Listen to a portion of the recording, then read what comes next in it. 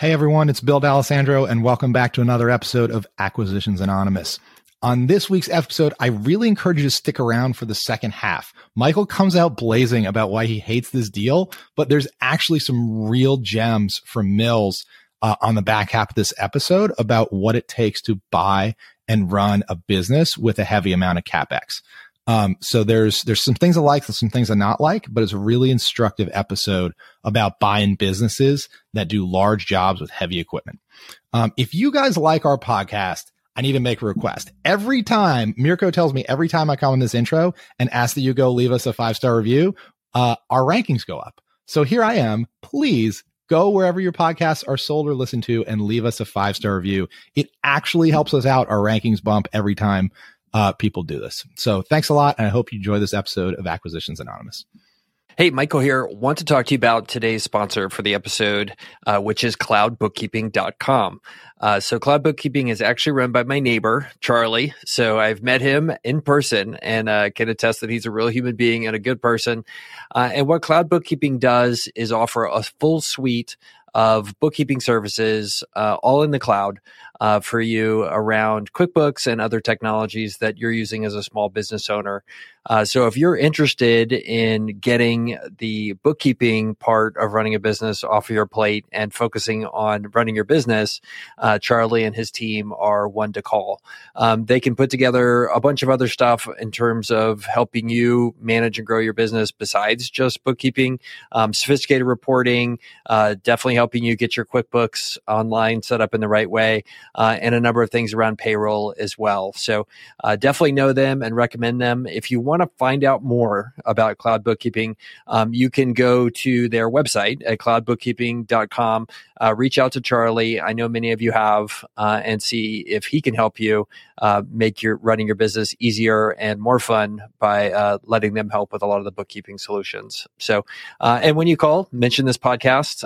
It would help us and help Charlie know that we're supporting him as well. So thanks a bunch, and cloudbookkeeping.com as the sponsor for today's episode. So we're going to talk about a deal in Michigan. Have you guys been to Michigan lately? Not lately. It's January. Yeah, not good. You know what I've heard? Actually, Texas is pretty famous for outsourcing our people during the summer to Colorado. But there are more and more Texans now going to upstate Michigan and being on the lake. Like, I've heard really good stuff. So I have friends here out of San Antonio that are well off, and they're like, yep, we'll be in Michigan. I'm like, no way. And they just say it's pretty great. So anyway, something to think about. I'm aware, listeners, that Minnesota is not Michigan, but I went to Minnesota to last summer, 2 summers ago, and it was super nice. It's like same part of the country. We went on the lake. Like, it was cool in the summer. The water was even a little chilly in the lake, but it was really nice weather and beautiful. I assume Michigan's the same. So funny story about Minnesota and Wisconsin. So I used to date a girl during college who was here in San Antonio, and she was working at SeaWorld at the water ski show. And I was like, why are you from Minnesota? Like, what's water ski? And it's like, there's it's the land of 1,000 lakes. The thing to do is, as soon as the water temperature gets above freezing, you hop on the lake and you're water skiing. So like, the entire SeaWorld professional water ski show was a bunch of kids from Minnesota, because that was the thing to do. Interesting. All right. Well, let's talk about this Michigan deal. So you're going to read it there, Bill? Yeah. Let me take us through it. So, it's called a non-union. They lead with it. Like, very important. First words in the listing: non-union heavy civil excavation contractor. And they lead off with ready to dig up some massive profits. And there's a picture of a huge excavator. The company completes excavation work, water lines, sewer lines, chemical sewer lines, site development and restoration, pile driving, snow removal, and utility repairs for large industry-leading industrial companies. Typical job sizes range anywhere, it's a big range, from $2,000 to $4.5 million per job. And I should tell you before I read the rest of this, they did TTM September 2022 revenue. So the trailing 12 months revenue is $10.2 million, and $3.1 million of EBITDA on that. They've got $4 million of estimated equipment value. We will throw it over to Mills for his typical rant about equipment value, CapEx, and depreciation shortly. And they say they've got $700,000 of real estate value. So I'll keep reading here. It has 60-year relationships with its customers, and the company is one of the 2 specialty contractors in its geographic area of operation. It has minimal competition during the bidding process. The company consistently produces elevated margin levels compared to commercial and Michigan Department of Transportation contractors.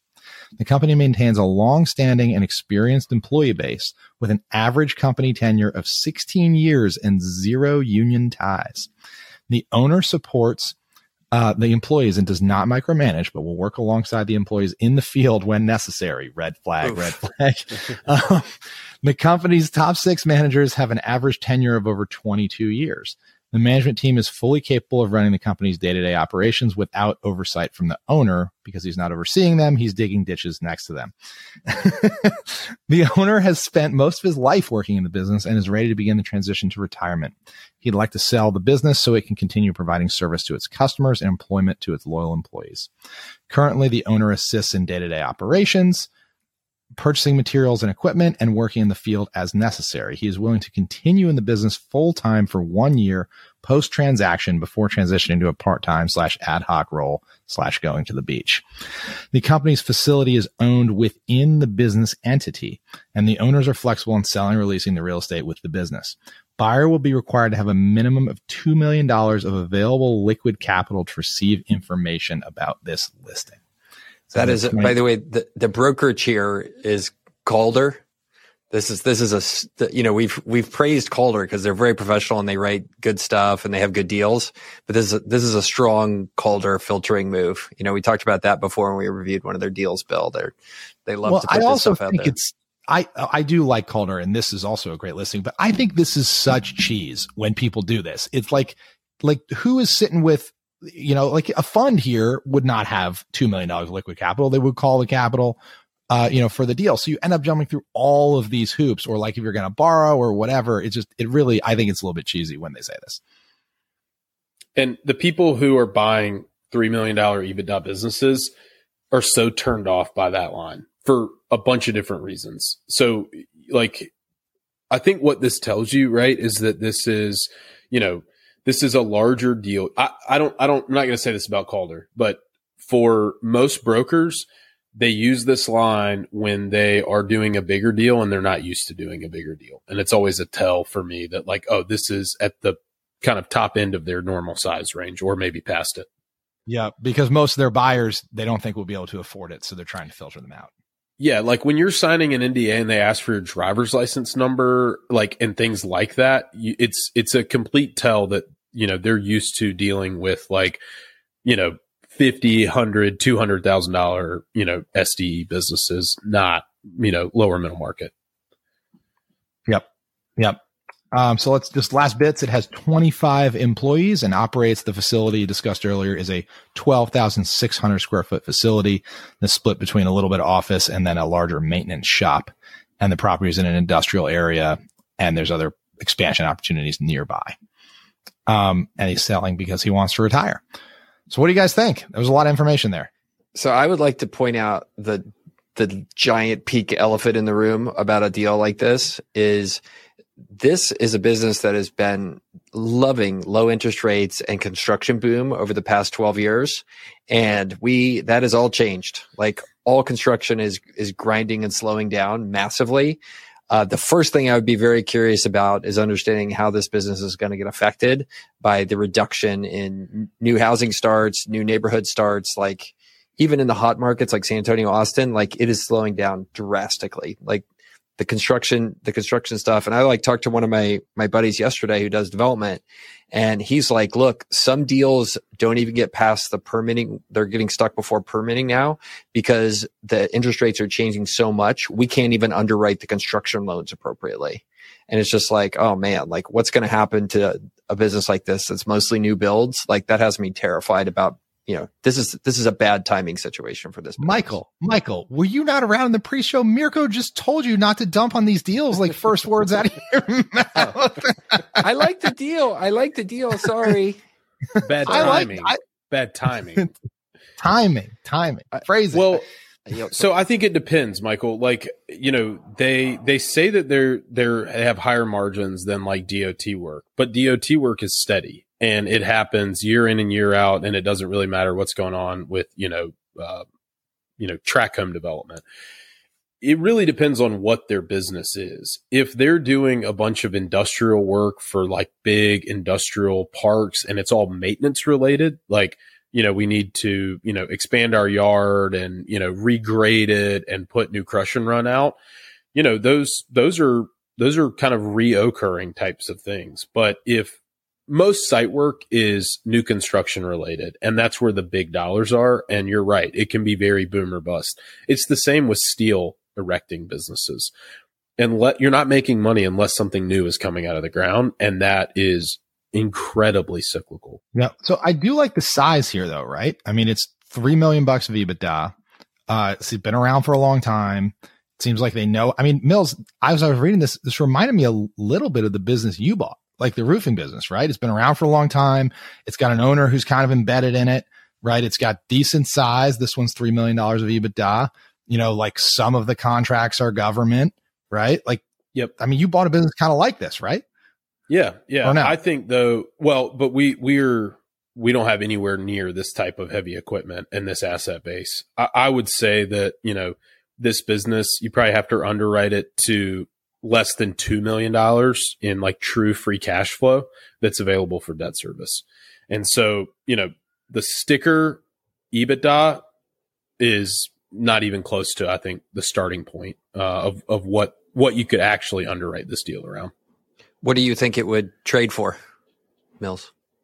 I think it probably doesn't sell for, in like just actually what happens, this business doesn't sell for more than like $8 million. I think it's on $3 million of EBITDA. Yeah. So really that's kind of like 4 times seller's discretionary earnings or 4 times free cash flow is what you're kind of talking about there. Yep. Because I think there's probably $700,000 to $800,000 a year in CapEx that has to be done, maintenance related CapEx, not even growth. Fixing equipment, buying new equipment, all that kind of stuff. Got it. Okay, Yep. Go ahead, Bill. They say right on here that there's $4 million of equipment value, right? So I would love if you expand. This harkens me back to the It Doesn't Even Pencil episode, 100 episodes or so ago. But expand a little bit for the listeners on so it's got $3.1 million of EBITDA and $4 million of equipment value. Why are you saying that EBITDA is fake? Well, just because that $4 million worth of equipment isn't static. It's trucks, it's skid steers, it's track hoes, it's probably like some small bulldozers and some semis. The big thing is you have to move this equipment around. You can't just like drive it from the job site back to your shop. You got to put it on like a lowboy trailer, and then you have to have a guy with a CDL to take it back and forth. Things always break on the job. If it's a really big repair, then you have to take it back to your shop to repair it. It's just incredibly problematic. It's always something is breaking. And so that $4 million worth of equipment probably has like, just straight line, maybe a 5 to 6 year life. And so I'm just kind of round numbers saying $700,000 to $800,000 a year just to keep it going. And there's some replacement in there, but you're not totally replacing all the equipment day one. These types of businesses that are founder led are just notorious for squeezing every last drop of life out of their equipment. So that $4 million worth of equipment, you would really want to press, like, is that an appraised value? Is that cost? Is that like, a ballpark market value today? But my guess is that this equipment has been like rode hard for a really long time, and they are just, at the end of their life more than not. Yeah. I don't want to call Calder out specifically because I don't know that they're doing this, but speaking of being notorious for things, business brokers are notorious for listing the equipment value at cost. Like, and so are business owners. I spent $4 million on this equipment, right? Like there's real value here, but actually it's like fully depreciated, barely hanging on, and needs to be replaced next year. Yeah. When you can kind of do a mental math there, right? If you understand, okay, this business requires $4 million of equipment to own and operate, right, and run, you can ask yourself, how long is that equipment going to last on average? And let's say an excavator lasts 5 years, right? So pretty much you can assume I'm going to divide that like value of what my equipment value is, and that's going to be at least the minimum of my annual CapEx that I'm going to have to spend to buy new equipment, replace the old stuff, fix the things, deal with downtime, like all that kind of mess. Like, so to me, it's actually scary. That bigger number is actually counterintuitively worse, right? The brokers think it's a good thing. And I'm like, ooh, that's not a good thing. Like, actually, I want that number lower. Now, banks love it. And to your comment, Michael, in a low interest rate environment, this business is, it's at least marginally easier to run because you go to the Caterpillar dealership and they offer you like 97% financing, on a piece of equipment that you can generate revenue on day one. And as long as that stuff's not sitting in your yard, it's probably cash flowing. So let's talk a little bit about the union situation here. And a stat I heard the other day, by the way, I was trying to figure out why GM cars are so bad. And did you guys see the thread where people were like, you know what you should do? Buy a Buick. And I went to go look at Buicks and they were horrible. Like the worst looking cars I've ever seen. Anyway, so it turns out GM in Michigan is 99% union based. And I was like, oh, like now I understand why the cars are so terrible. So what is the union thing? What is the union? Well, I mean, ultimately you end up with institutional capture, right? You have a situation in which does the company exist for the benefit of the customers, then the stockholders, and then the employees? And when you have a union, oftentimes the company like American Airlines starts to exist for the benefit of the union and not for the benefit of the customers or the shareholders. So like Mills, talk to me about this idea of they're trumpeting there's no union involved here. Like, am I happy about that? Am I sad about that? Do I want that? Do I not want that? It totally depends on the market and it depends on their customer type. So my brother, I've talked about this before, but he owns a moving business and he had somebody who wanted him to do a job, move their stuff from South Carolina to New York. And he started looking into it and he realized that he can't move anything to New York. He could take his truck there, but he can't unload it because the unions control the docks, all the loading docks. And so like literally you can't take stuff off the truck and get it into the building unless it's a union employee, and they just control all the loading docks. And that was basically their moat. So in the moving business, it means a lot. I think in the site work business, it largely depends on the source of funding. If these are federal dollars or state dollars, then it matters a lot. If they're doing a bunch of site work for schools and new construction and things like that, then yeah, it matters a lot. And it's people make the unions out to be like the boogeyman. And I've known guys who have bought union-based businesses, and I know people who run union-based businesses. It is very difficult, and you have a lot of liability associated with the like long tail of union, dues and obligations. But the really nice thing is if you need new employees, you call the union hall and they send you somebody and they're qualified and they've kind of been through some training and rigor. There's parts of me, I don't want it, but there's parts of me that really find that appealing to just be able to call and say, I need 15 new bodies. And for those guys to have probably much lower attrition than you deal with in the skilled trades otherwise. Yeah. Well, it's really interesting in that, like, I'm in Texas, which is a very low union state. Like it's not a favorable state for unions. But if you looked at what has happened is the government has actually displaced a lot of what the unions used to do. So like what you're talking about with that, like the quality of potential employees, right? So like if you want to hire a licensed plumber or a licensed HVAC contractor or whatever in the state of Texas has taken over that quality control. And also, and so the way they've done that is you have to pass this licensure, like you have to pass these tests, you have to spend so much time in there. And then the state of Texas has gone in and by doing that, reduced supply as well. So the other thing unions used to do is because there's so few HVAC people or there's so few plumbers or electricians, like the rates are much higher than they could be, right? If it was very easy to become one. So it's really interesting to see in the non-union states how the government has stepped in and basically said, okay, union, thanks for trying. We're going to do it better.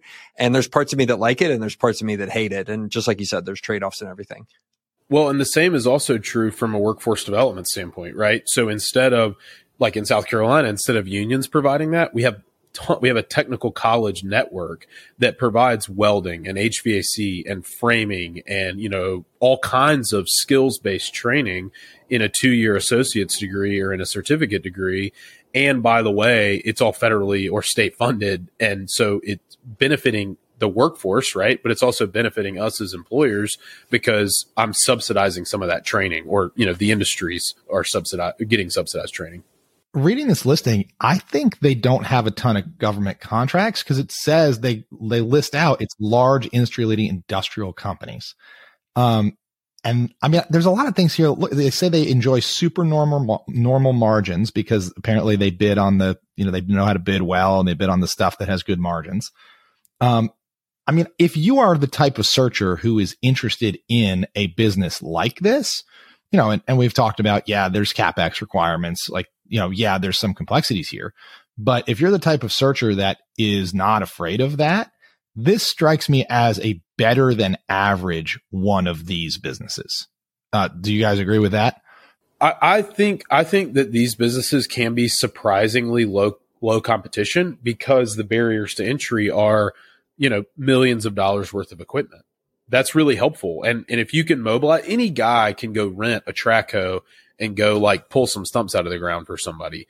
But if it's a large scale project and you need a coordinated effort of multiple different pieces of equipment and multiple different phases of site work that has to coordinate with other trades and engineering and stormwater and, like they say, utility and all kinds of different things, that is not a mom and pop. Mom and pop can't compete with you on this because you have to mobilize in force in a coordinated way. That is really cool. And I will just say, if you're into this kind of thing at all, it's a very, very, these are massive toys for the right type of person. I think it's so cool to go on a job site and see this stuff. It is really, really cool, big. If you're a kid, you kind of feel like a kid at heart with this stuff because it's really freaking cool equipment.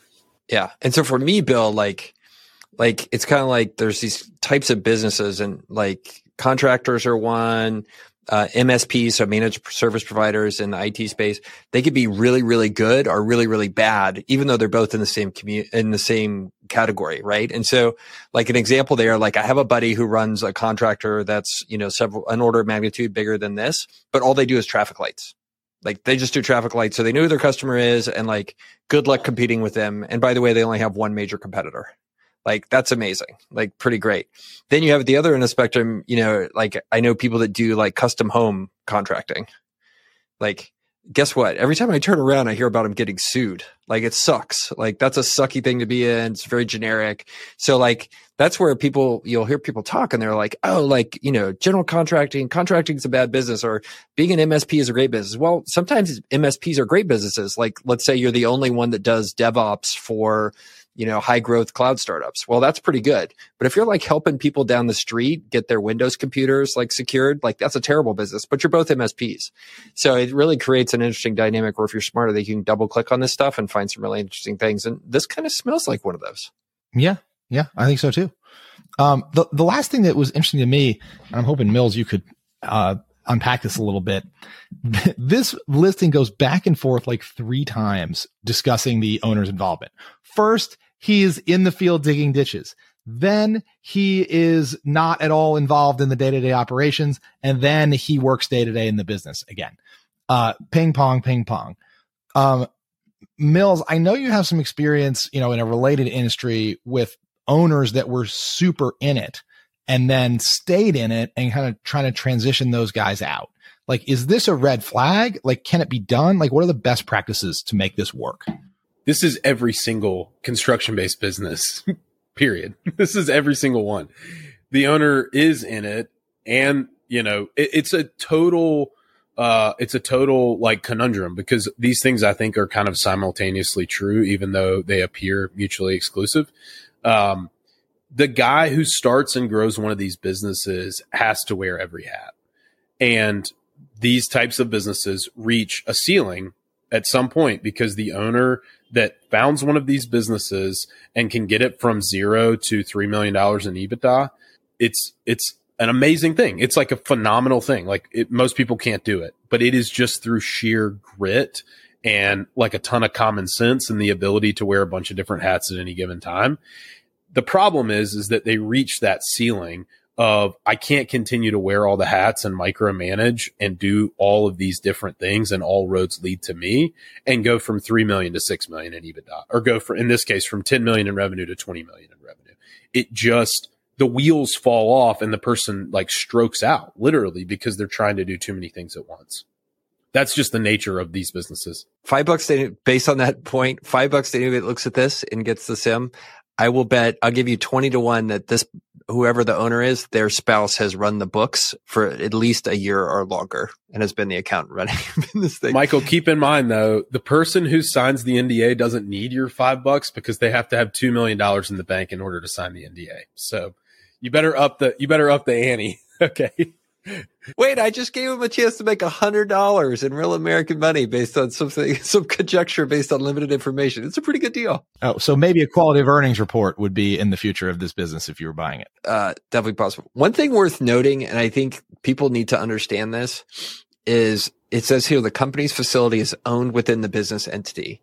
And I'm very curious about how they've structured it. There are certain business entities like a C corporation in the United States that you are not supposed to put land and building inside of them for tax and liability reasons. It makes it very difficult to sell them because you have to basically revalue those things at the time of sale. So it makes it difficult to do an asset sale, for example, which is how a lot of these construction type contracting businesses transfer. So anyway, that's just a point. If you do buy a business, like talk to your lawyer before you buy your land or facility inside of your corporation, because you can make a big mistake. Yes, the S corps and C corps, if you have real estate in them, it can be very hard to get it out. There is, I'm going to go on a brief aside here. There has become this like well-known, supposedly best in huge quotes here, best practice that if you own a small business that's cash flowing, you should convert to an S corp, pay yourself a reasonable salary, and then take the rest as a distribution in order to avoid your FICA taxes on the amount above your reasonable salary, which sounds great on the surface, but there are other potentially serious downsides to just blindly flipping your company to an S corp. And you should really, really talk to a tax attorney, or a CPA, really a CPA before you do that, about the other implications beyond just saving a little bit of FICA tax. I have seen people really, really shoot themselves in the foot by then having an S corp or even a C corp that they're trying to sell with big assets, especially real estate in it. Well, here's another great example. Say you own your facility inside of your operating company, right, in the same entity, and you decide you're going to let somebody put a food truck out in the front of your office building, right? They end up killing somebody, you get sued. Well, now not only is your land at risk when somebody comes after you for damages, but your business is at risk as well, which you could have solved all of that by having them in two separate entities. So it's kind of interesting. We've talked about how unprofessionally seemingly this person has run this business, that they're doing a $10 million a year business, but they're also running an excavator. But this putting the land inside of the entity is just like a very basic own goal that you want to avoid when you own a business. Like, you just don't do it. And that your lawyer should tell you not to do this. That's the key thing. Like, where's this guy's lawyer? That's what I want to know. Sometimes, though, you as the buyer, it can be I don't know if in this case, sometimes being the buyer, the sophisticated buyer with an unsophisticated seller, can bring a lot of benefits to you that seller might not have realized. So always have sophisticated tax and legal representation when you buy a business. Yeah, don't save $20,000 in legal fees because it can cost you millions. I've made that mistake many times. One of those mistakes is really hard to just have someone tell you not to make. You kind of have to make it. Yeah, there was one time, no specifics, I saved $400 in legal fees. It cost $200,000 in several years to clean up. It was a mess. Total mess. Worth it. It sucks to be me. All right. So how are we supposed to close this now? We like this deal, sorta. You buying it, and at what price? Dude, out of the last four we've looked at, I like the other ones better. But would I buy this? Yeah, I mean, look, if I found passion in this, I wanted to live in random Michigan, and the prospect of trying to take a contractor that has not scaled beyond where it could and get my hands in there and try to transform it. If that seemed like the right thing for me and fun, and I had $2 million in cash, yeah, I would call. But I think Michael is failing the buyer business fit test on this one. So no. Let's be honest. This is a really hard buyer business fit situation. I mean, I like the hands-on nature of it, but I don't want to live in Michigan, and I don't want to be in the site work business.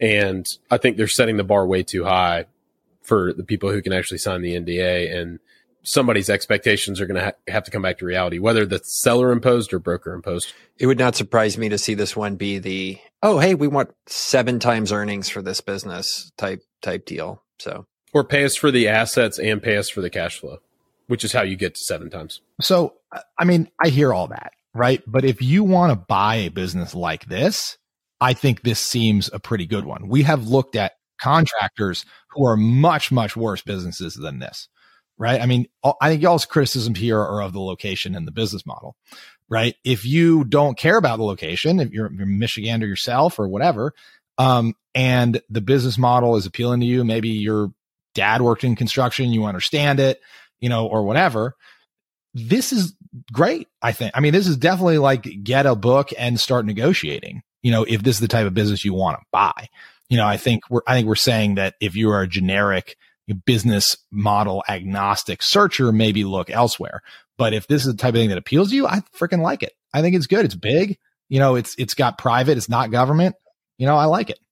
Let's say you're a 29 or 30-year-old recently married person who's been doing estimating, maybe got a business degree along the way, and you're ready to stop working for the man and go find your own thing.